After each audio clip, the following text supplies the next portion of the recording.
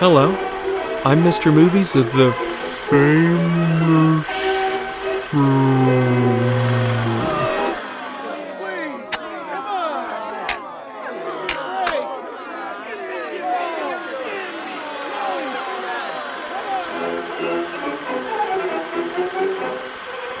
Hello, I'm Mr. Movies of the famous filmtwitter.com, and this is the Mr. Movies Podcast.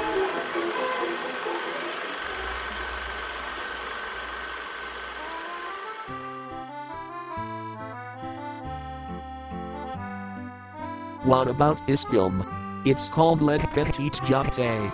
It is a lovely story about a small balloon that gets lost in the river on the way to a cathedral for French school. I'm so sick of this shit, Sam. Sick of what? The beauty of cinema?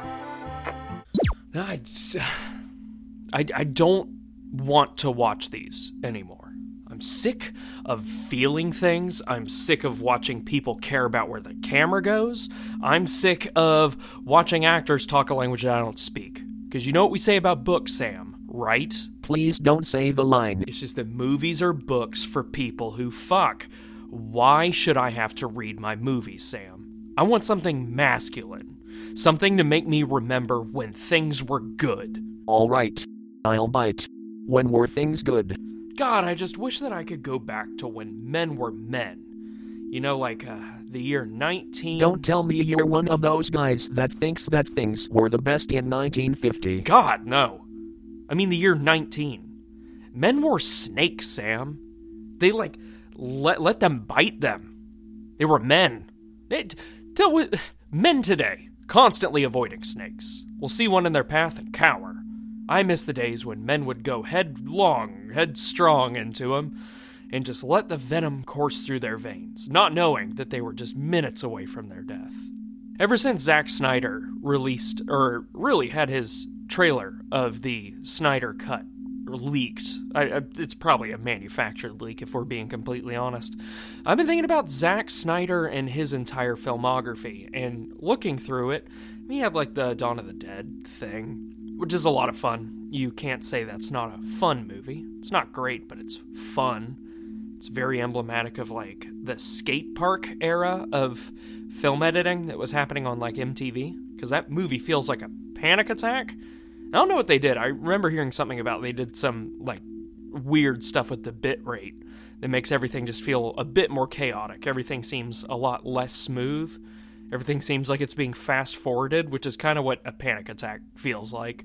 But, I don't know, the more I sit back, I just, think about Man of Steel, probably the greatest superhero movie of all time, where Superman gets hugs.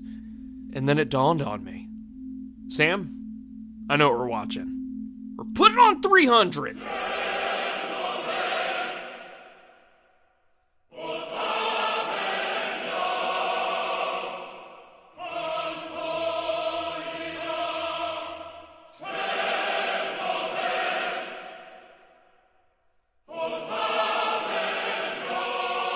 Oh, man. You know how I keep on harping on about time capsule movies? Movies that are perfectly emblematic of the time period that they came out of? The best example of these obviously being like movies about the free love movement with hippies, which I am realizing I probably bring up hippies in every single episode, and this is probably a deep pathology that I need to address, but now's not the time nor place because it's 11 at night and I have to edit through the night to get this shit out. I'm gonna be up all night. But, the other being like 80s action movies. That was very, very emblematic of Reagan's America, when America's strong. We're gonna be fighting the invasion of whatever. Robots, aliens, Russians. But the further along we get down the timeline, whenever we think of 90s movies, we tend to shift our focus towards clothes. Like clothes and general aesthetics. A lot of boom bap rap, things that you just associate with the decade, and then things get kind of weird in the 2000s. Because early 2000s, it was the turn of the new millennium, and none of us really knew what the turn of the new millennium would bring. A lot of people thought to, what's the next millennium going to be like? That's how we ended up with, like, Xenon Girl of the 31st Century, I think is what it was called, where everybody wore chrome and everything was very tight and strange, and you saw like a resurgence in the popularity of Star Trek. Yeah, it's a bunch of space stuff, and we thought it was going to be the future. And then when we quickly realized that going into the future actually takes centuries, not days, that luster wore off, and that's when I had a joke about the perfect encapsulation of the early to mid-2000s was Freddy Got Fingered becoming Jackass, that, like, the Jackass movie series, which is kind of right. You know, Freddy Got Fingered was the innocence before 9/11, and then Jackass was like, shit, nothing's good, is it?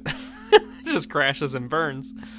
But as I was getting my very useful degree in American history, one thing that I started focusing in on was really like Vietnam-era movies, specifically movies about the Vietnam War. But what is equally as interesting are the movies that surrounded the Vietnam War, which had to deal with hurt masculinity.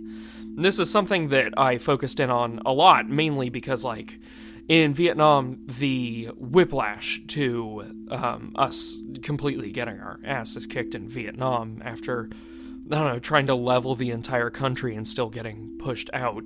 Kissinger can't rot in hell fast enough. But these films that came out after it, like Rambo 2, pretty much all of 80s cinema kind of is a knee-jerk reaction to all that. Because it, ended in like 1975, and then we start seeing this resurgence of U.S. Action movies. A lot of these had to do with this hurt masculinity of, we're supposed to be the strongest country on earth, but we can't even beat anyone. We lost in Korea, now we lost in Vietnam. Are we ever going to win a war again? Because, you know, like, we were coasting off the victory of World War II, which really we were took all the credit for the Soviets defeating Nazi Germany, not us. But, like, this hurt masculinity produces really interesting cultural products that kind of spin off of it. And this is also true in the 2000s, whenever we look into the invasion of Iraq and then the subsequent invasion into Afghanistan. I don't know if you know about this. We didn't win either of those wars. I believe that we are still in Afghanistan. I don't think we ever left. And ultimately, we just, like, don't win wars, which, you put that in air quotes. Does it even matter if you win the war? But ultimately, it's like U.S. domination isn't what we were led to believe it was after World War II. So, as American pride and masculinity gets hurt, you get these weird... I'm not going to say that they're inherently fascist, but they definitely give way to fascist-type arguments of, like, you dying for your country is the right thing to do. Whenever you die, everybody's going to miss you a lot, and you're going to be a hero, and they're going to name something after you. Don't you want that? And the more I thought about it, the more that I realized that this is just the movie 300. Every war, every air quotes winnable war, whatever that means, had an accompanying movie along with it. So, like, for every Apocalypse Now, there's a Rambo 2. For every first half of Full Metal Jacket, there's a second half of Full Metal Jacket. So, what does this have to do with 300? In my opinion, 300 is just the War on Terror version of Vietnam War movies. And, like, the general argument of this is like, you know what I would do if I was in the Middle East? Hear me out, brother. It would be just me and my platoon, surrounded on all sides. Just slipping into the, if I just had a gun and a can-do attitude, except for my bum knee that I hurt in middle school playing football. That's why I couldn't make it through boot camp or sign up. But, like, you can't just make this movie right away, right? You can't just make The Hurt Locker, or Zero Dark 30, or American Sniper, or the Jack Reacher series. Like, you see what I mean, right? There's so many of them, you can't just make these this early. 300 came out in, like, 2007, so you had to be covert with how dangerous you thought the Muslim hordes were. Why not call them Persian and have them be the most violent group of people threatening your perfect little white society? Seriously, that's the argument that this movie makes. And there's no better way to explain what I mean than running through the plot, ultimately, which, there really isn't too much to it. The beginning of the movie is packed with ideology. It is packed with ideology. But we're going to walk through this plot together. You and me. Like a group of soldiers in Zack Snyder's hit film, 300.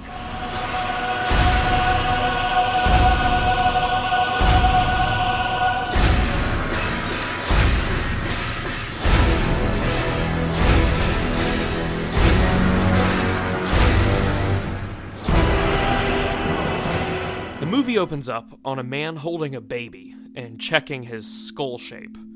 Throughout this, there's this overarching narrative of the life and times of, like, a Spartan, which was, like, I don't know how to say it. It's like the torture you'd experience before a crucifixion. Underneath this, it cuts to a young boy with a hairline somehow worse than mine, getting the living shit kicked out of him by a grown-ass man.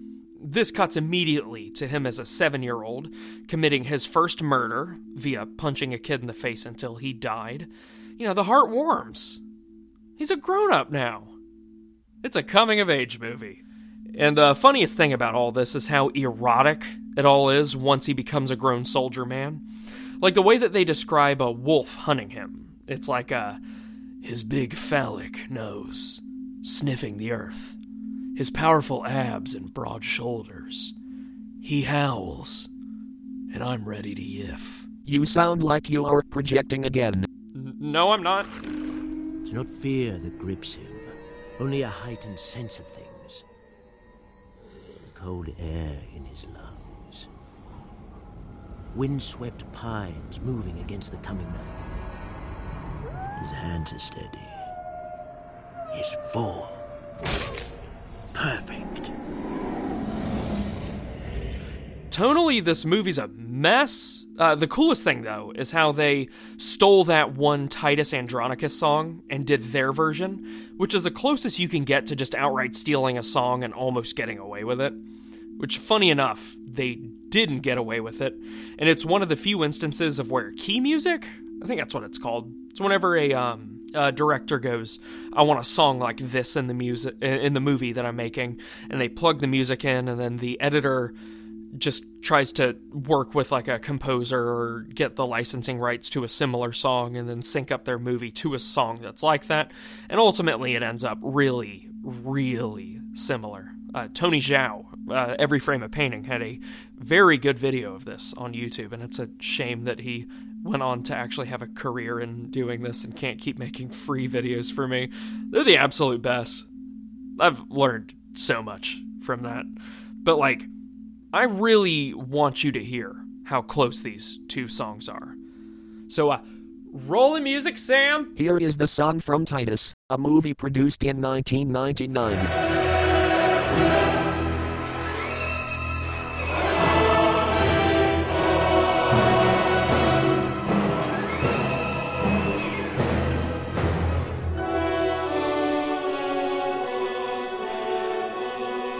And here is the song from 300. A movie produced in I don't remember the year. After it. Like 2007. I think. Who cares?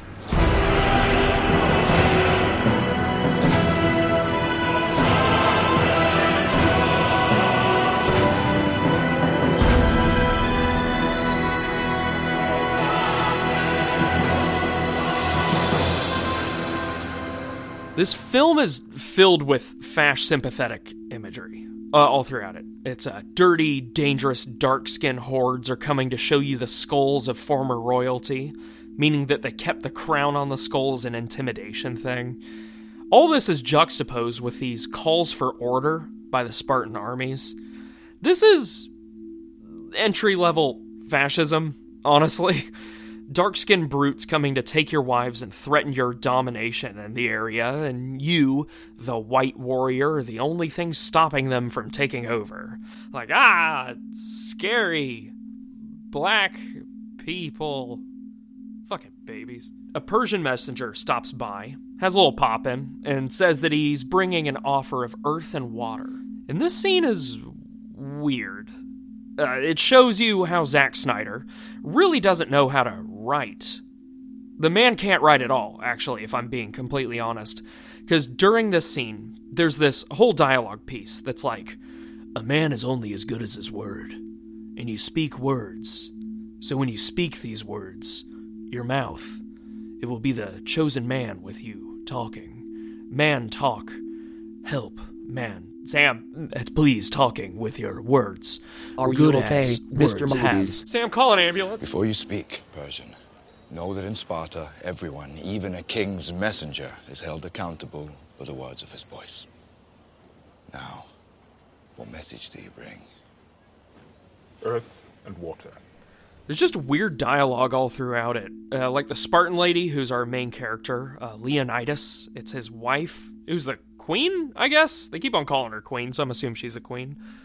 Even says something like, "You can't afford shit here." And he goes, time to be sexist. And then she goes, "Nah, I can speak among men because I only give birth to men."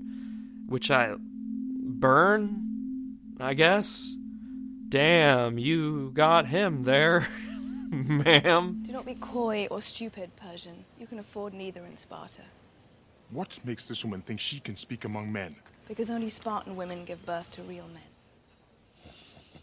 Let us walk to cool our tongues. They go off to talk business, and we get a shot that is one of the most iconic shots in the mid-2000s, which is King Leonidas doing a no-growth, kicking a man into a bottomless pit and screaming, "This is Sparta," which is hilarious, because, like, there's no guardrail around this big gaping hole. There's no telling how many kids have probably just died running around this. Like, I imagine that it's 20,000 feet deep, and over 5,000 feet is just old people's bones. Old bones from people who died in the hole. His reason for doing this is the most neckbeard writing type thing you'll ever hear. He goes, "You threaten my brothers. You threaten my lady. Will taste the cold steel of my katana, good sir. I'm a gentleman and a scholar." And that, like, iconic line was after the Persian messenger says something like, "This is madness. This is insanity. This isn't a dignified society. Mods, I reported this guy." And then, like Leonidas just screams, "This is Sparta," and kicks him square in the chest and knocks him into the hole. This is blasphemy. This is madness. This is Sparta!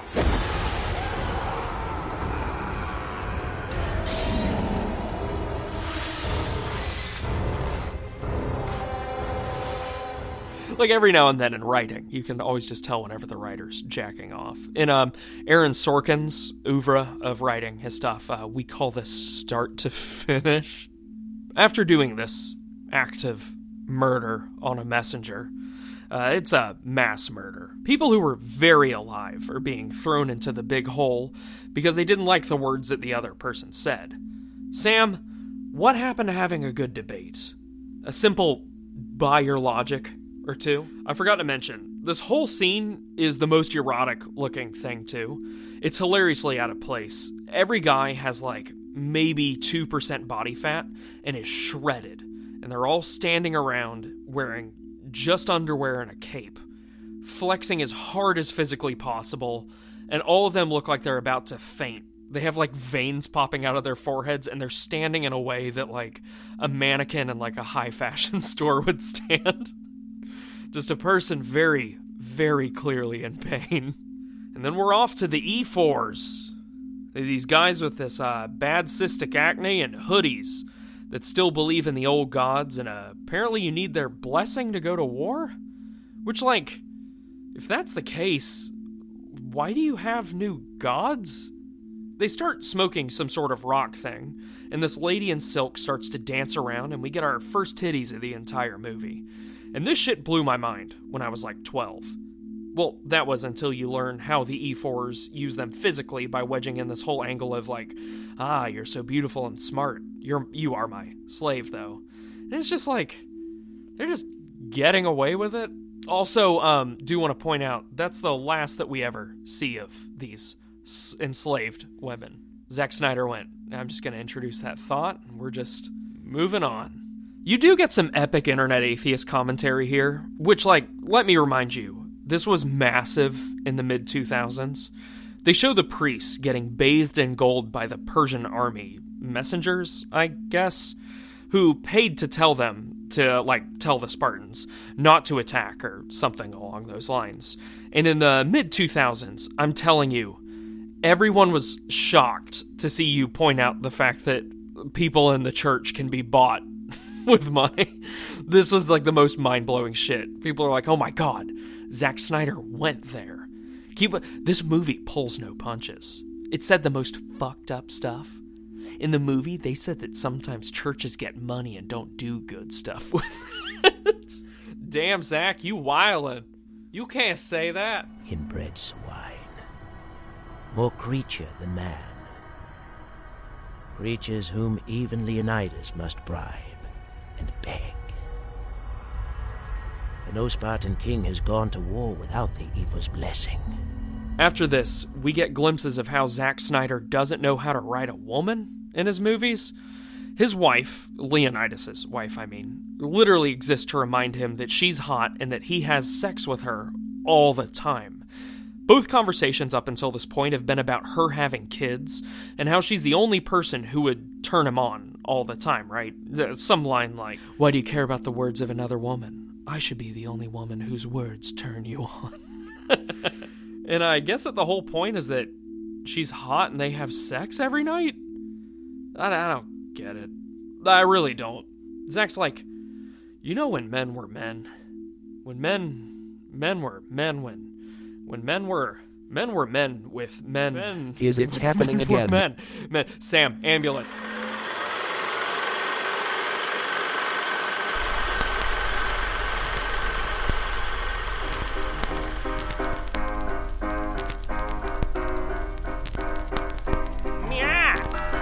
Trapped you. This is your gravest mistake. Now I'm going to tie you to these railroad tracks. This is serial killer behavior. No! This wasn't my greatest mistake. My greatest mistake was... Out with it! The train is closing fast. Look at me. I'm the train conductor. Hey, aren't you a little bit young to be driving a train? Be quiet. There's no child baby along. My greatest mistake was not subscribing to the Mr. Movies Patreon on patreon.com. Meow. What is that? Constant project updates, polls for upcoming shows where you can control the episodes, and one new episode a week. Wow, what a deal! That's good, and I should subscribe. Goodbye. You should. Go to patreon.com/Mr. Movies now to start your subscription today. Where did he go? Did you seriously leave me? There's a train coming, sir.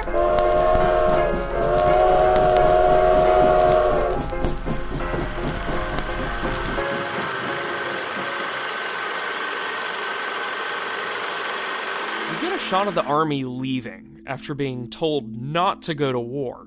We get this really funny shot of a Spartan at the front of the pack playing like two long ye old recorders, tooting out Camptown Racers as this army of the most shredded erotic men make their way down an old dusty road, which is where they meet another army along the way. There's this whole scene of them saying, like, "We've heard you're going to war with some dark-skinned fellows, and we want in." And the whole army is white. Like, noticeably white. The shot that they have, it's a big shot of the army of all white guys. Like, noticeably white. I don't know how else to emphasize this. And I get that thematically it's supposed to be like the Northern Italians or some shit, but the symbolism isn't lost on me. Zach, you knew what you were doing. On the way to their battle, I think? I don't know. I can't see anything. Zach forgot to light half this movie. A little blonde-haired child comes out and says that they came with beasts from the blackness. Yes, beasts from the blackness. And killed everyone. Like, fuck. They came with beasts from the blackness. With their claws and fangs, they grabbed them.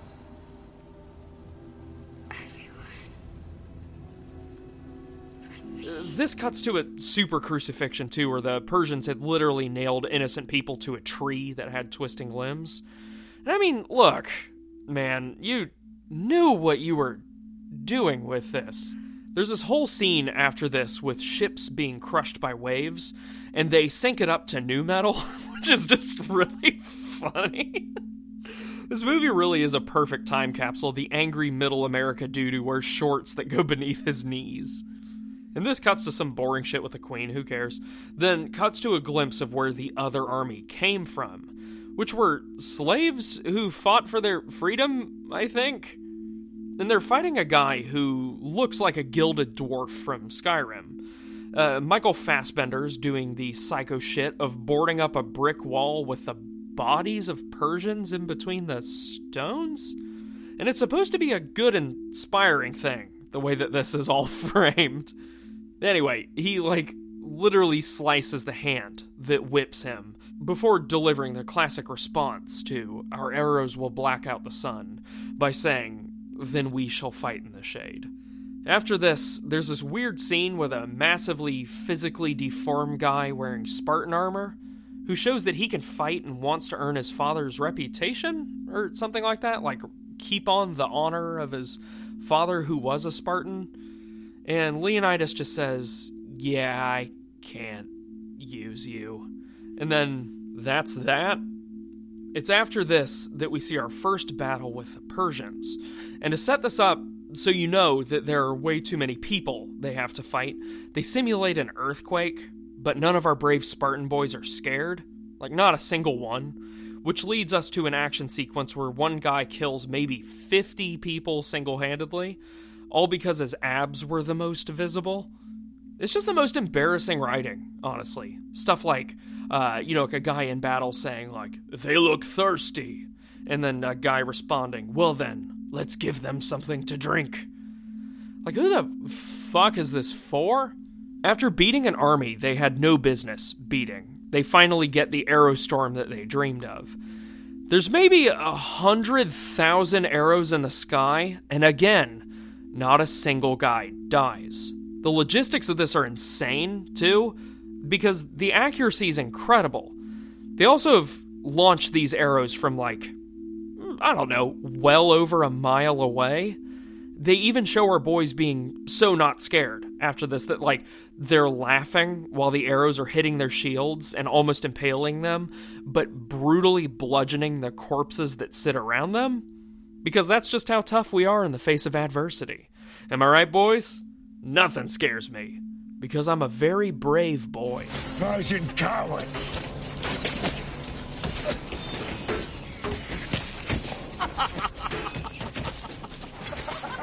What the hell are you laughing at?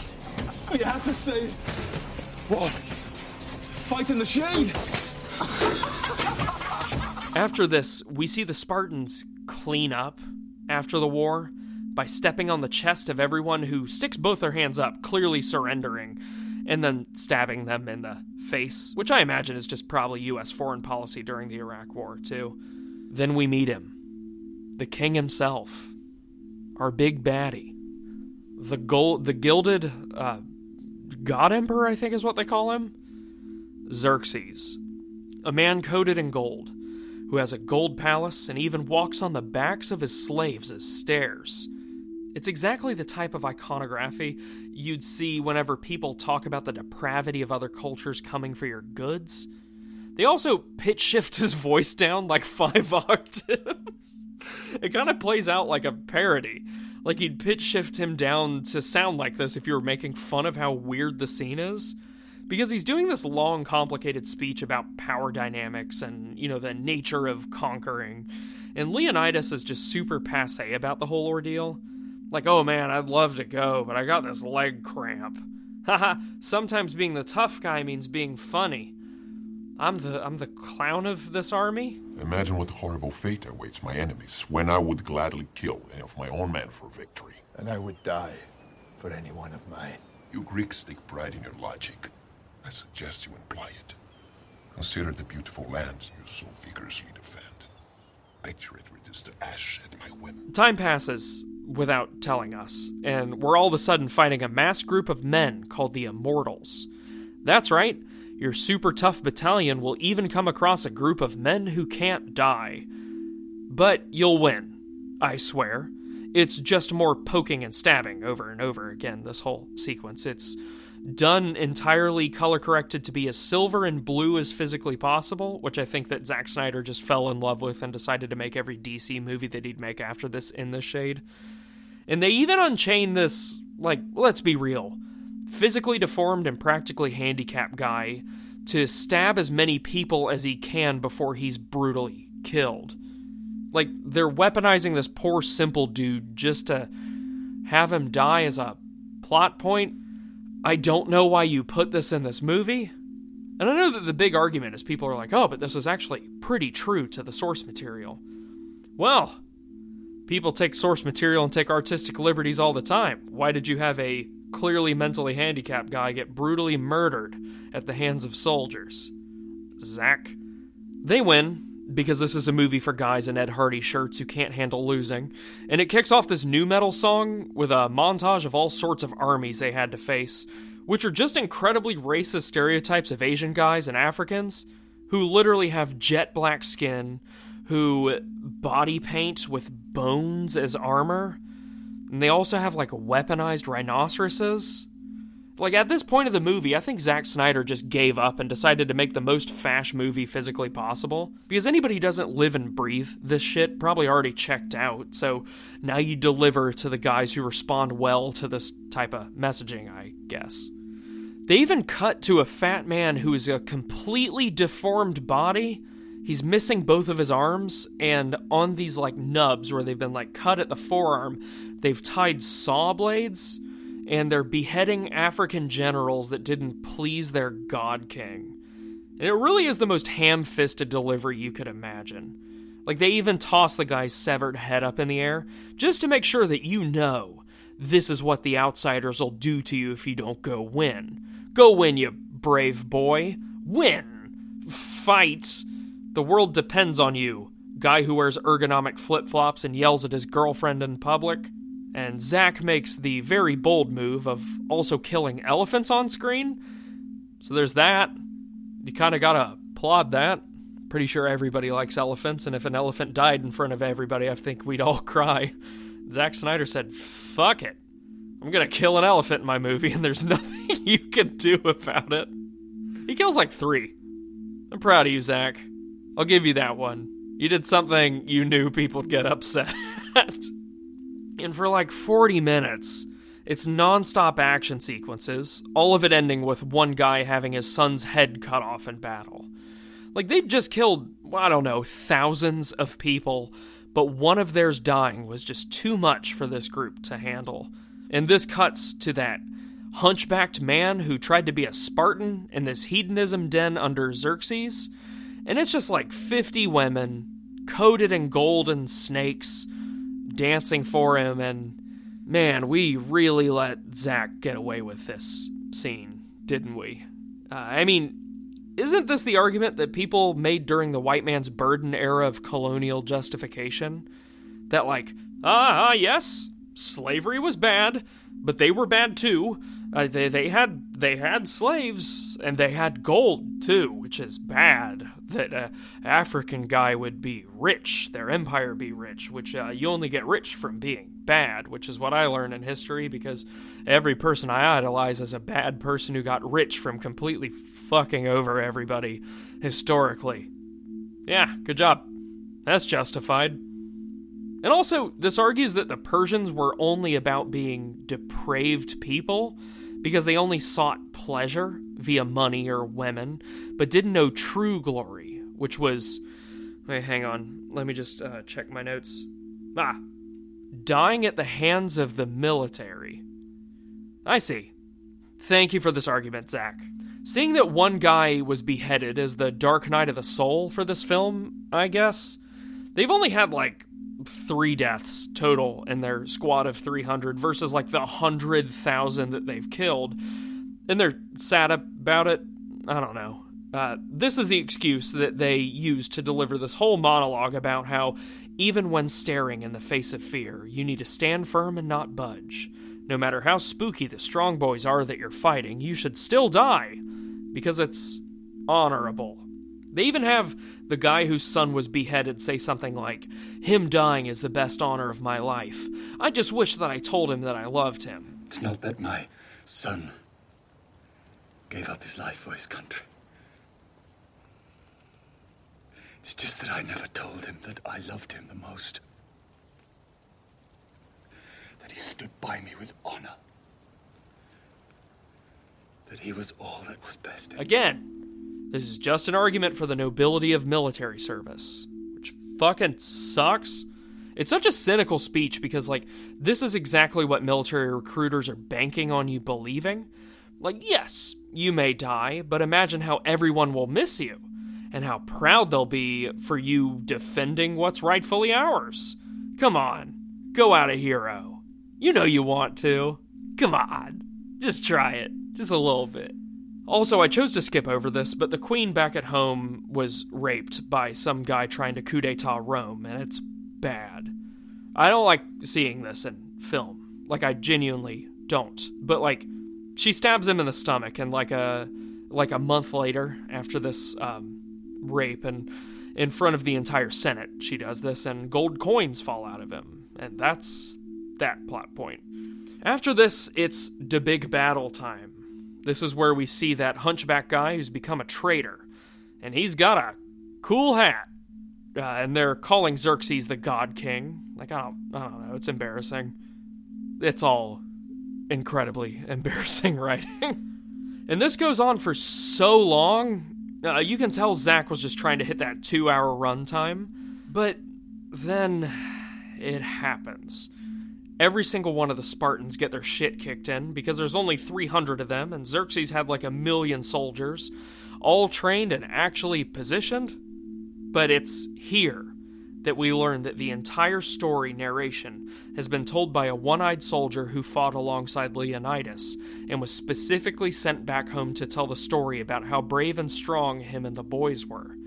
And it's this big rallying call arguing that there's honor in death through military service, which cranes upwards to show this massive army that's been created because of his brave story, the story of Leonidas and the boys who wouldn't say no.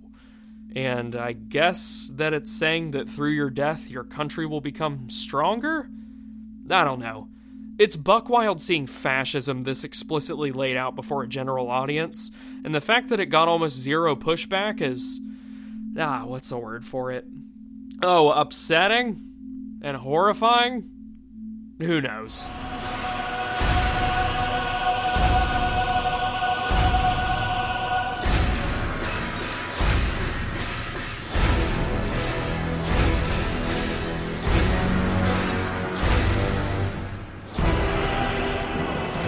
And that's 300, baby.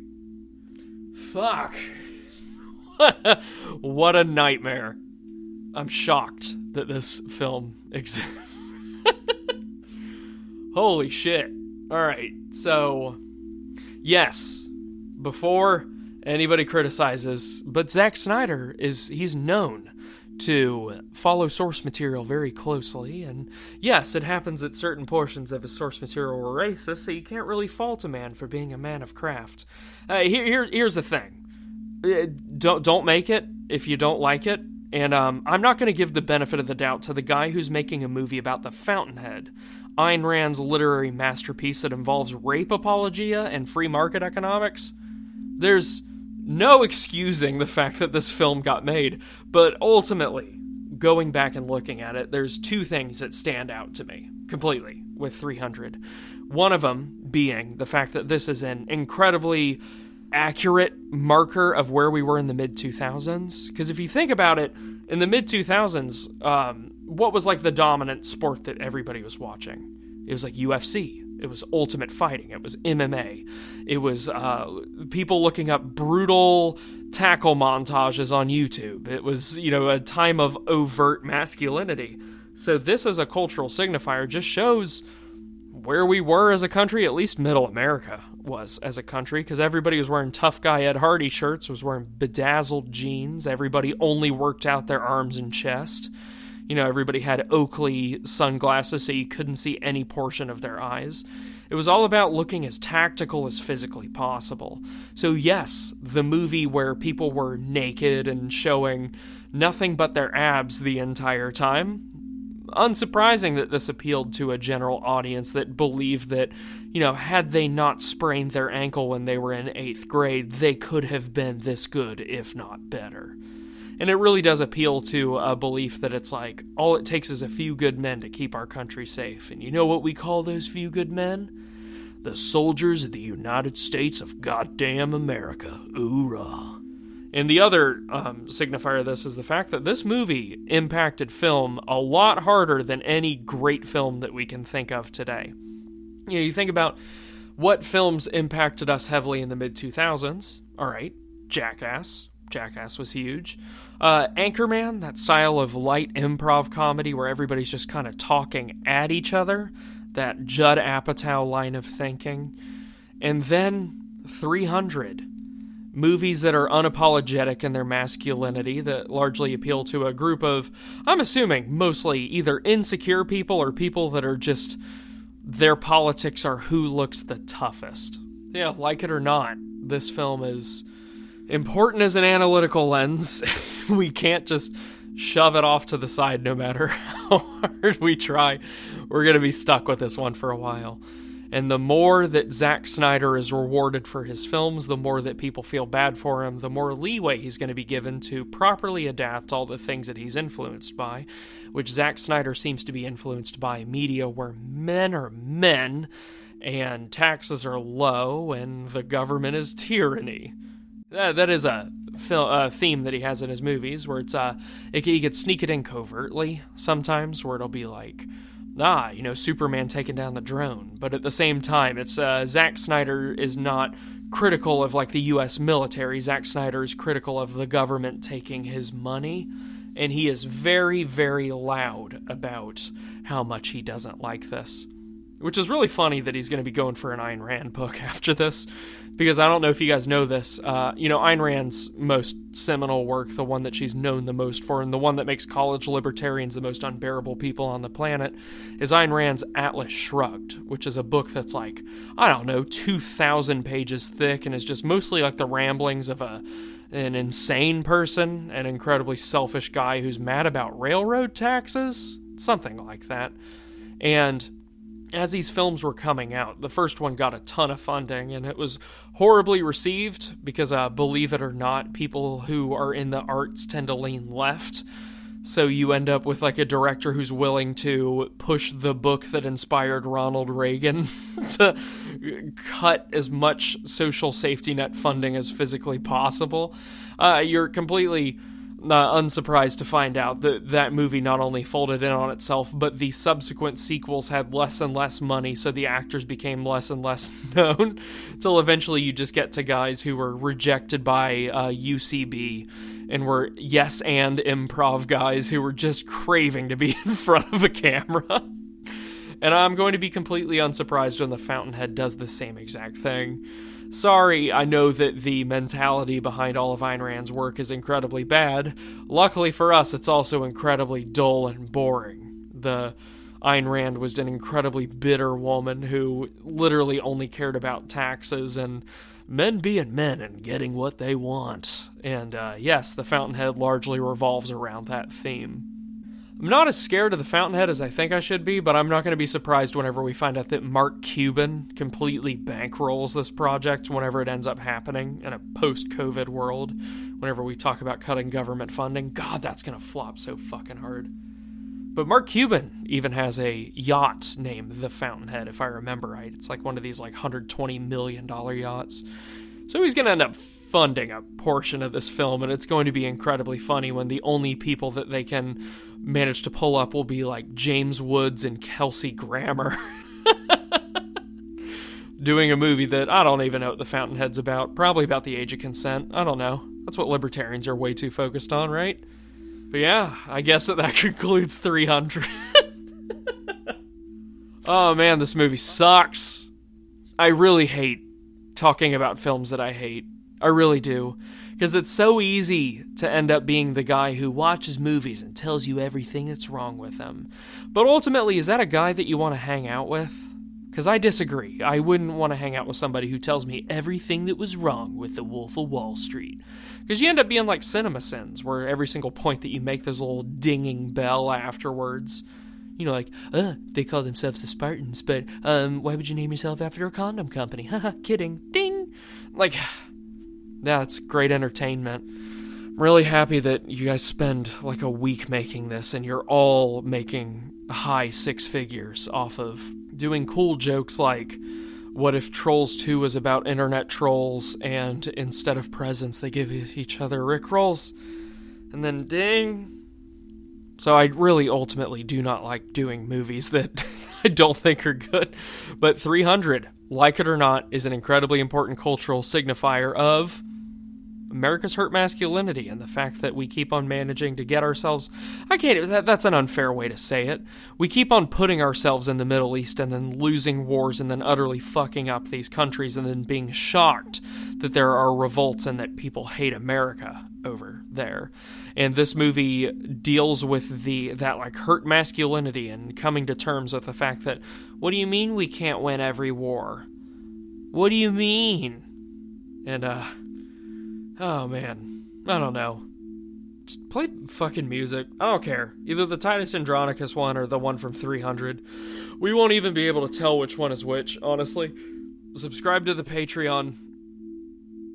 That's all I gotta say.